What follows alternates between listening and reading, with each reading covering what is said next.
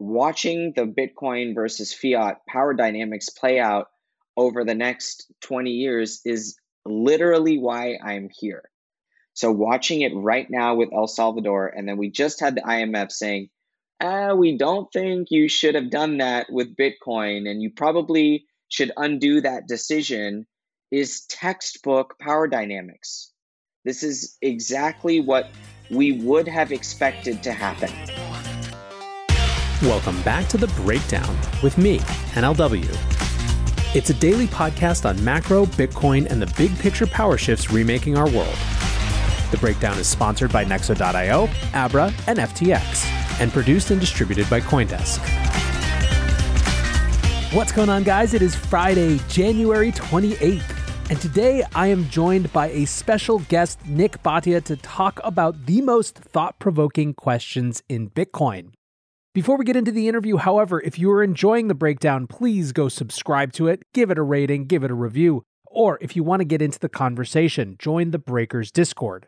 You can find the link in the show notes or go to bit.ly/breakdownpod. One disclosure, as always, in addition to them being a sponsor, I also work with FTX. Now, today I am joined by Nick Bhatia. Nick is the author of Layered Money, From Gold and Dollars to Bitcoin and Central Bank Digital Currencies, which is an excellent book that gives Bitcoin some historical context. Nick is also a financial researcher, CFA charter holder, and adjunct professor of finance and business economics at the University of Southern California's Marshall School of Business. Previously, Nick worked the U.S. Treasury's trading desk for a large institutional asset manager, and that bond market experience gives him a really important perspective, as you'll see during this show. Finally, Nick is the author of The Bitcoin Layer, which is one of my absolute favorite Bitcoin newsletters. He calls it a research publication to guide readers through the transformative changes happening within our monetary and financial systems because of Bitcoin. Today, this conversation is broken into two big chunks. The first is about Bitcoin in the macro environment and what's going on now. And the second is around the three most thought-provoking questions that Nick has gotten since the publication of his book, Layered Money. Without any further ado, let's dive in. All right, Nick, welcome back to The Breakdown. How are you, sir? I'm doing great. Thanks for having me back. Yeah, it's been good. I've been loving the newsletter. Was just singing its praises in the introduction. And what I want to do, so there's two big topics for today that could each be their own show easily.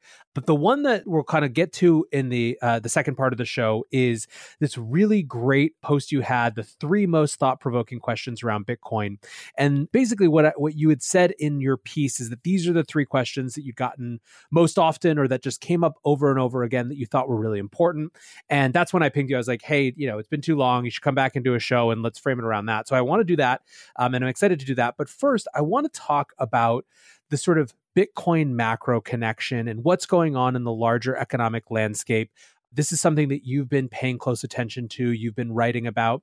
And kind of what I want to do, instead of just talking about, what happened with the Fed this week, although I do want to talk about that, I want to start a little bit farther back. And I want to use a couple of your pieces from the newsletter as framing for that.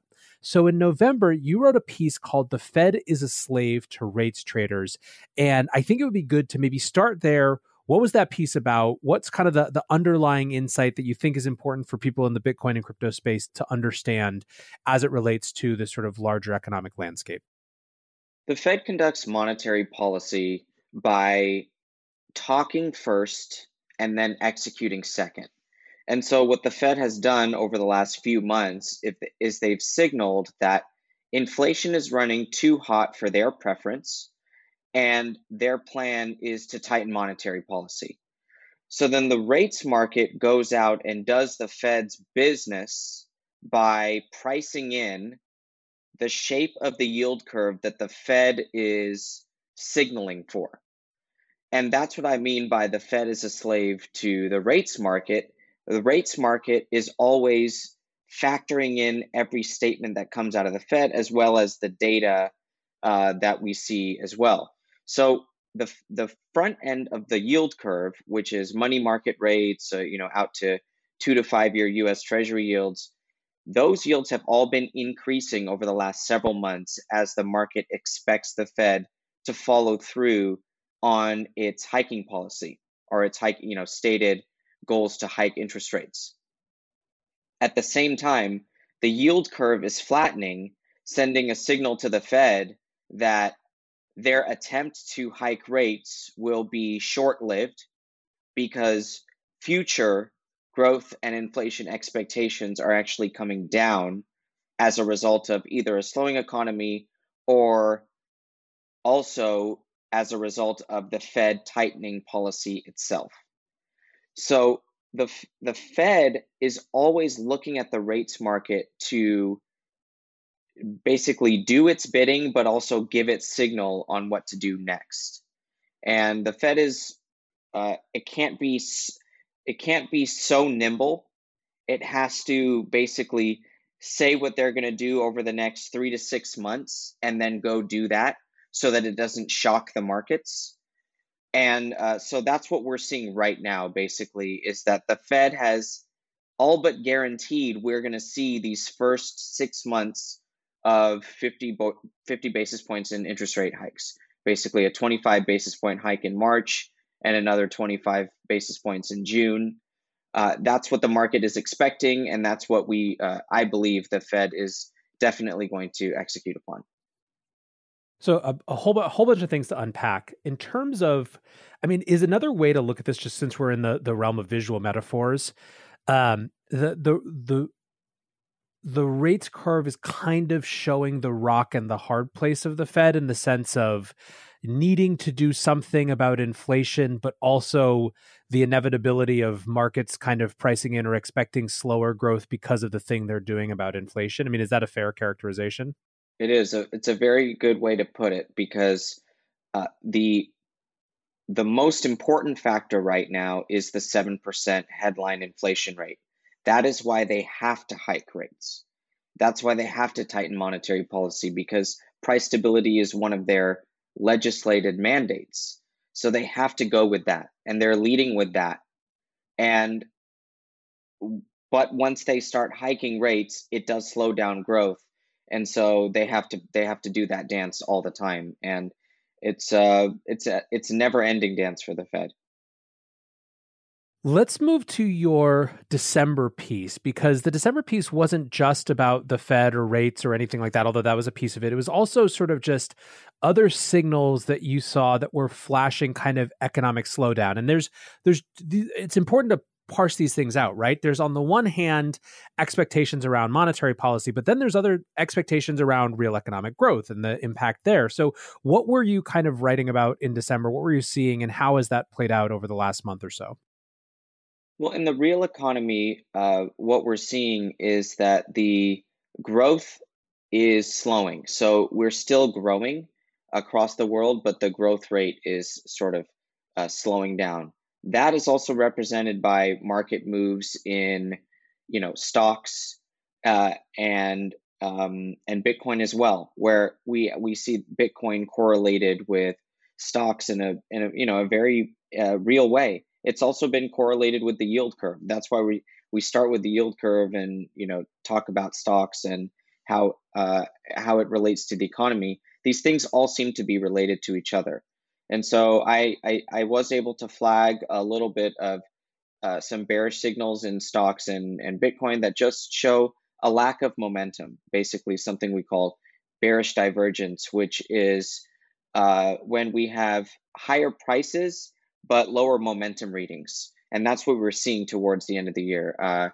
Bitcoin's high in early 2021 versus its all-time high later in 2021 had lower momentum readings when we looked at that. And that's kind of it's a bearish signal called bearish divergence. So those were a couple of the things that I flagged on the charts. And I do have a background in technical analysis. I think it's important to always look at charts, but charts are what I like to think is a pictorial representation of market behavior. And so it's really a behavior study and really trying to understand the behavior of buyers and sellers through the pictures. all of this gets us set up to the beginning of this year. And Arthur Hayes publishes a piece called Maelstrom on January 6th. And what was interesting about that to me is that there was a lot of desire, I think, from some folks in crypto to sort of dismiss some of the more bearish predictions. But you dug into it and you kind of pulled out some of your added your own thoughts and takeaways. But what was the main argument of that piece, and what resonated with you? The theme of the piece was spot on. That's why I decided to cover it. The theme was the Fed is absolutely going to hike rates. The hiking cycle is absolutely going to cause weakness, stocks and Bitcoin and the rest of crypto as well. And that when he sees some capitulation, he stands ready to buy because he's bullish long term. But he thinks that in the short term, there's a washout coming. And we don't even know if the most recent washout was the one that he's talking about, or if it is the ultimate, if that was the ultimate capitulation. But I really liked his piece because it brought in this idea that the Fed going for monetary policy tightening will be an all-powerful force in markets. And I specifically loved when he identified the false bullishness in crypto based off of network effects and technology. He's basically saying that sort of bullishness cannot overcome the force that is the Fed. And when they tighten policy, the wave of capital that flows out of risk, including crypto, is so powerful that nothing is going to stop that. And I thought that was accurate. I try to shy away from price predictions in my publication. That's not what it's here for. It's here to be a research and analysis tool in the progression toward world reserve currency for Bitcoin, and looking at the asset class as it evolves in all these different ways. But me picking out Arthur's piece as a way to say that, hey, the bearish angle here, it has a lot of merit when it comes to looking at what's happening in the rest of the world. And I just liked someone that's in Bitcoin speaking knowledgeably about the Fed. What I didn't agree with, for the most part, is that the Fed is going to have to reverse course in this sometime in the next 6 months. I think that's way too short of a time frame. I actually think the Fed has a lot of runway here to hike rates that might go on for at least a year. That's just my initial projection.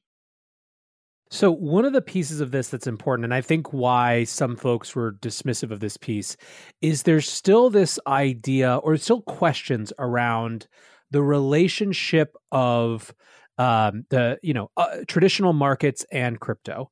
And I think part of the reason that the analysis is a little fraught right now is that on any given time on Twitter, you have people who are trying to score cheap shots on any side by saying like, look, Bitcoin is just a high beta stock at this point, or, whatever, right? Like there's sort of it's very reductive discourse, let's call it.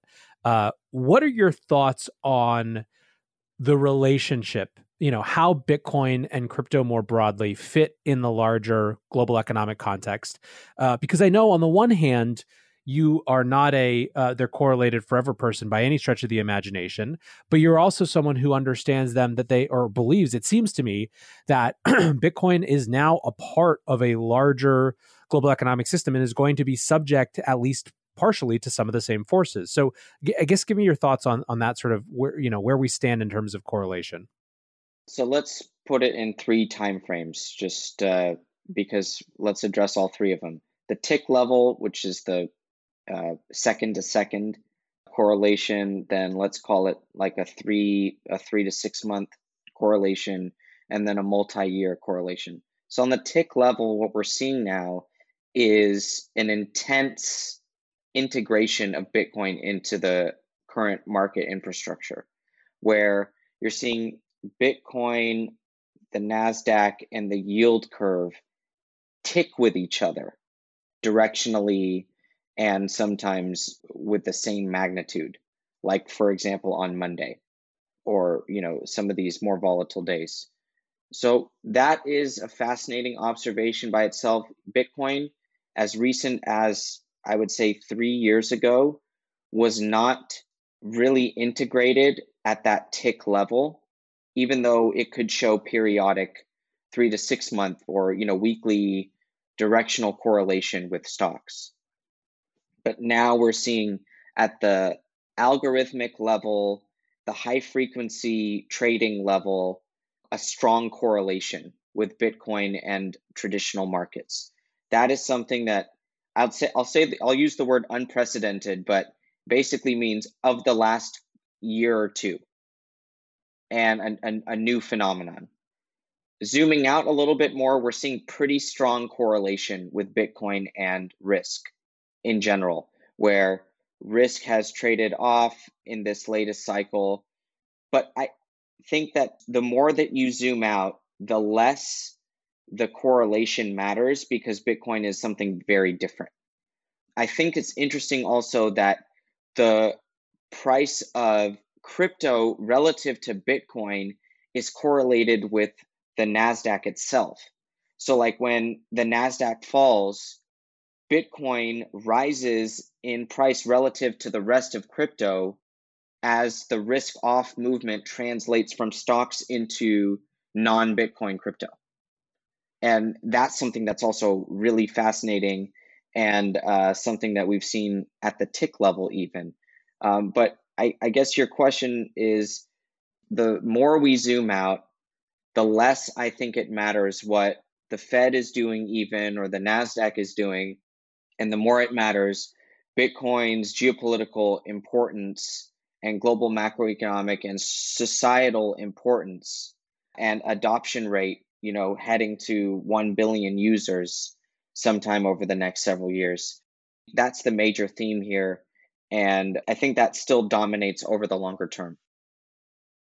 Is then the increased correlation on the sort of short and medium term just based on overlapping trader bases, holder bases, buying and selling bases? Absolutely. It is the integration is where is the Bitcoin held, and which portfolios is it in? And when you rotate from one thing to the other, so the risk on, risk off dynamic in markets means that when risk goes on, investors sell the dollar versus other currencies, they sell US treasuries, and they buy stocks, Bitcoin, emerging market currencies, high yield bonds, etc., corporate bonds. When it's risk off, they sell all those things and buy the dollar and buy US treasuries.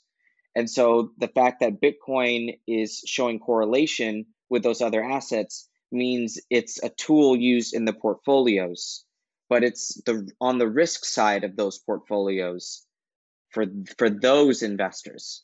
But that effect is so strong that we're seeing it, end up in tick level data. Nexo is a trusted and easy-to-use crypto platform where you can buy cryptocurrencies at the touch of a button and start earning up to 17% annual interest that is paid out daily. They support all of the major assets on the market and even allow you to swap one asset for another or borrow cash against your crypto without selling it. Nearly 3 million people in over 200 countries trust Nexo with their digital assets. So whether you're just getting started or you're a seasoned pro, get the most of your crypto today with Nexo at nexo.io. Today's episode is sponsored by Abra. Join over 1 million users and conquer crypto with Abra, an all-in-one, simple and secure app where you can trade over 110 cryptocurrencies, get 0% interest loans using your crypto as collateral, and earn interest with up to 14% APY on stablecoins and 8.15% APY on Bitcoin. Visit Abra.com or download the app from the Google Play or Apple App Store today. Abra, conquer crypto. The Breakdown is sponsored by FTX. FTX is the safe, regulated way to buy and sell Bitcoin and other digital assets. Trade crypto with up to 85% lower fees than top competitors. FTX US is also the only leading exchange that supports both Ethereum and Solana NFTs. You can trade NFTs with no gas on FTX US, and gas is subsidized when you withdraw off the platform. Help support The Breakdown and visit ftx.us today. That's ftx.us.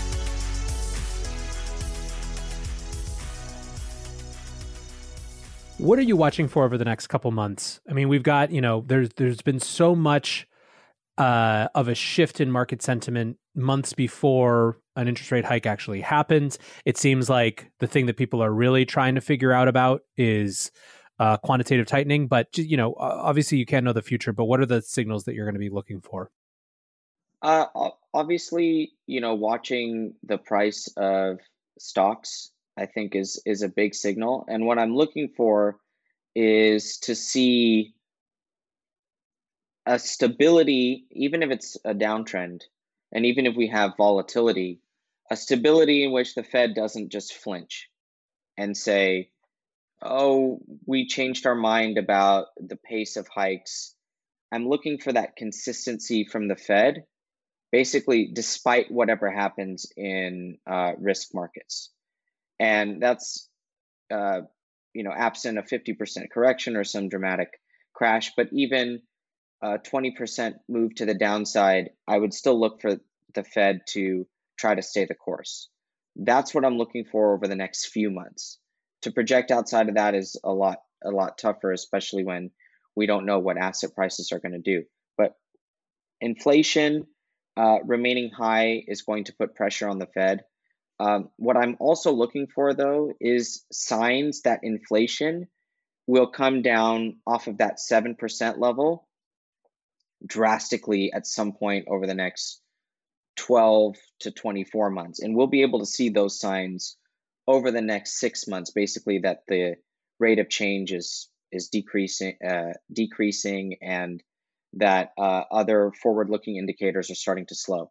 So I do believe that the inflation, although transitory is not a great word, and it's certainly a little bit controversial, transitory in the way that the Fed tightening and the supply chain working out as it will eventually cause inflation to come back down. That's probably a whole different episode and a couple articles on that, because I know that's a little bit maybe out of consensus, but I do think that inflation levels will come down dramatically, maybe back down to 3% by next year, and that that will allow the Fed to get back to a position of easy monetary policy that would be bullish for Bitcoin on the longer term. So I know you asked me 3 months, but that's kind of the next couple, year plus that I'm looking at. That's great. I'm very excited. We'll definitely have you back to review some of that stuff and get the update. But I want to turn now to this really, thought-provoking piece that you had about the most thought-provoking questions in Bitcoin. And so I guess before I want to go through them one by one, but just give me the setup in terms of, or our listeners, I guess, the setup, what is the context in which people are asking you these questions? Sort of what's, I just want to have a sense of how many different conversations are feeding into these things and what the genesis of them is. So I love my readers. They are very loyal and passionate, and I appreciate them so much. And what happened is, having interaction with people on Twitter and with Layered Money for the past year has been amazing, and it has allowed me a platform to launch the Bitcoin layer so that I can reach out to these people who I really do believe have read Layered Money already and have joined me for some narrative as we go forward from that basically, history course that Layered Money was. And so my relationship with the readers on Twitter turned into the Bitcoin layer on Substack. And through the Bitcoin layer, I early and often asked my readers, what do you guys care about? What do you want me to write about? And so I field emails from my readers, and this also happens with Twitter DMs or mentions as well. But I get a lot of emails just as a reply back to some of my posts where I ask them, tell me what you think.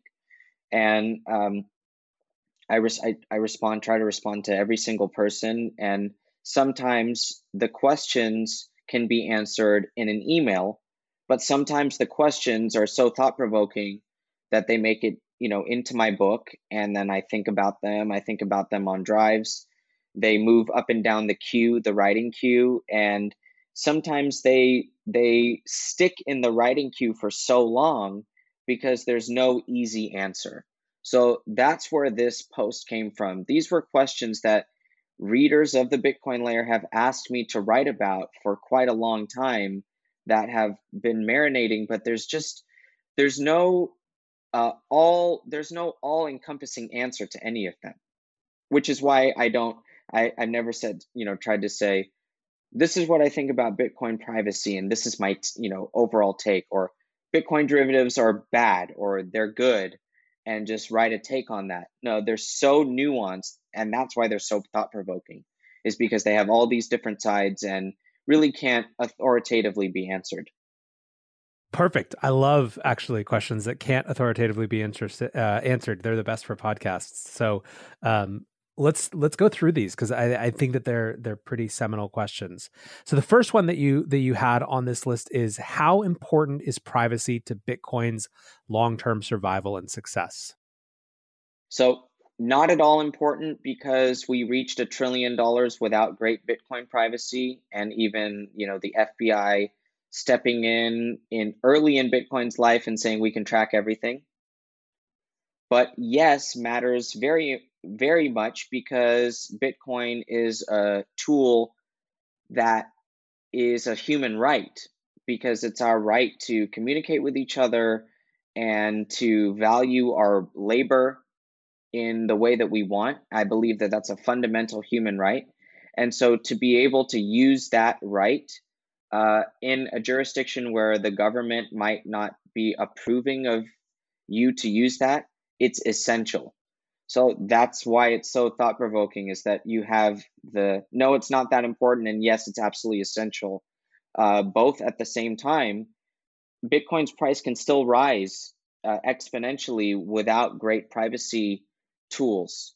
But does that mean it's going to be something that's empowering for every corner of the planet in a way that it could if it had better privacy? No, that's something that's very important. So it is. I hope that books are written about Bitcoin as a social tool. It's a concept that I'm exploring with some of my research and work, and what do I want to write about going forward. It is a financial tool, but it is such an important social tool as well. And I know that's part of why you're here in the space, and so many people are as well. So Bitcoin privacy is essential for that social tool component, even though its nominal success has come without it. Part of what I love about that answer is that a totally different way to say that is, it's going to be exactly as important as the Bitcoin community decides to make it in some ways, right? Like basically what you're kind of arguing is that it's clear based on how it's grown and the current stack, it is not a precondition for its financial success. However, to the extent that we think it is an important social aspect of Bitcoin, a rights aspect, a justice aspect of Bitcoin, it's going to be as important as we make it. And I guess I have the question for you, which is sort of related, is, do you think it matters more in a CBDC world where cash is gone? Does Bitcoin have the privilege of, basically does, with something that's as private as cash, if that goes away, is there even more pressure on Bitcoin to potentially pick up that mantle in some way? So I don't actually think that cash is a driving force in the Bitcoin market. I think cash is for crime and tax evasion mostly, and I'm not saying that they go hand in hand, but it's used for crime. It's used for tax evasion, and even the good tax evasion, where all you're trying to do is hold on to the money that you're cycling through in your mom and pop business, regardless of what country you're in. So, but I don't think that cash going away makes Bitcoin privacy more important in a very direct way. I think that cash is it's already been mostly obsolete from most people's daily transactions in the West, and most people basically give all their data to the financial companies when they transact electronically. So people for the most part in the West don't care that much about financial privacy, and otherwise they wouldn't be using credit cards, debit cards, and Venmo for every transaction, and PayPal, because all these things have been proven to be, tracked by governments around the world. Super, super interesting. All right, question 2. How will fiat versus Bitcoin power dynamics play out in geopolitics? This is basically the question why I'm here. I wanted to, put this in there because the readers do want to know my answer to this. But this is a lifelong career decision that I've made to be here in Bitcoin research for the progression from a world without Bitcoin to a world where Bitcoin allows all this freedom of currency denomination. And so watching the Bitcoin versus fiat power dynamics play out over the next 20 years is literally why I'm here. And what is so fascinating and intriguing about Bitcoin to me. So watching it right now with El Salvador, and then we just had the IMF saying, we don't think you should have done that with Bitcoin, and you probably should undo that decision, is textbook power dynamics. This is exactly what we would have expected to happen. If anybody had told you a Central South American country will adopt Bitcoin in parallel to the dollar or their local currency, and they've historically received aid from the IMF, what would you expect the IMF to do? 10 out of 10 people that didn't have their head up their ass would have said, the IMF would say, you shouldn't do that. We don't believe in that move. Because it's the first couple chess moves. What happens when major nations start to make the same decision as El Salvador, or start to have official mining policies, as we might be seeing in Russia as of this morning, perhaps? There's so many things to watch. So it's not a great answer, but to the question, but the answer is, let's watch it over the next 20 years. It's not going to happen tomorrow. This is the theme that I am here for to help cover with the Bitcoin layer and future books. This is pretty much the most interesting question to me as well. I think the presence of an alternative, legitimate, non-sovereign money is a unique historical force that anyone that says they know how it plays out is full of it, because there's not really any precedent to look back on. But just its very existence, even if not chosen over and over again, is in and of itself something that's super interesting. Maybe just one kind of follow-up. There's a lot of bluster around Turkey, a little bit around Russia right now with Putin's comments. Are there any hot spots that you're watching more carefully than others, without getting into the realm of predictions? I'm watching South America. That's what I'm watching, because there's a history of populism and currency collapse there that is embedded in the culture. There's an understanding of Bitcoin with the people of Central and South America. And so I'm watching Latin America. I'm watching those countries to see what next. I do expect some dominoes to fall, basically, and that other nations will come on board with an official Bitcoin, a pro-Bitcoin policy, not necessarily legal tender, maybe legal tender, but very pro-Bitcoin. And then let's see how the IMF reacts to that, and the West reacts to that. But I would say that's what I'm watching the most, not necessarily Russia, China, India, or even anything in Europe.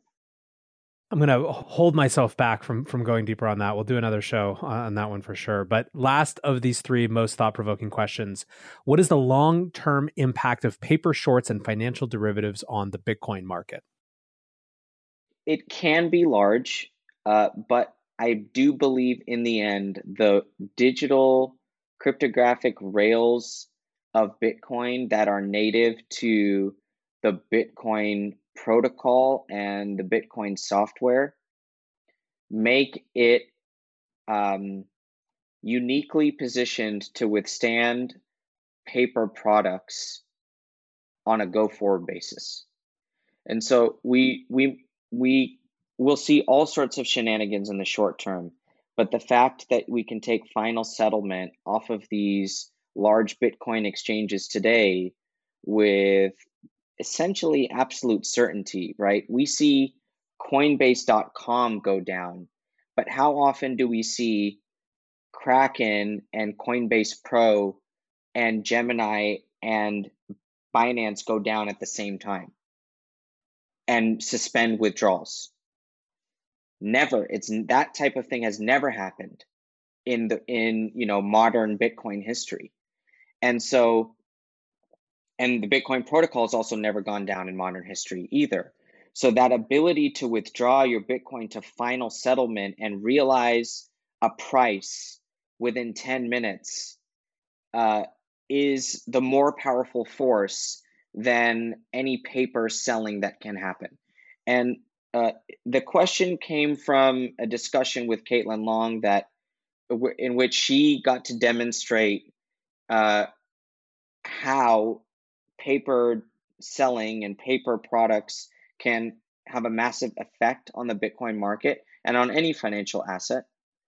And I believe that her analysis is correct, but it doesn't mean that Bitcoin is really threatened over the long term. I really feel like the Bitcoin protocol itself is the most powerful force here. Awesome, Nick. This is all super interesting.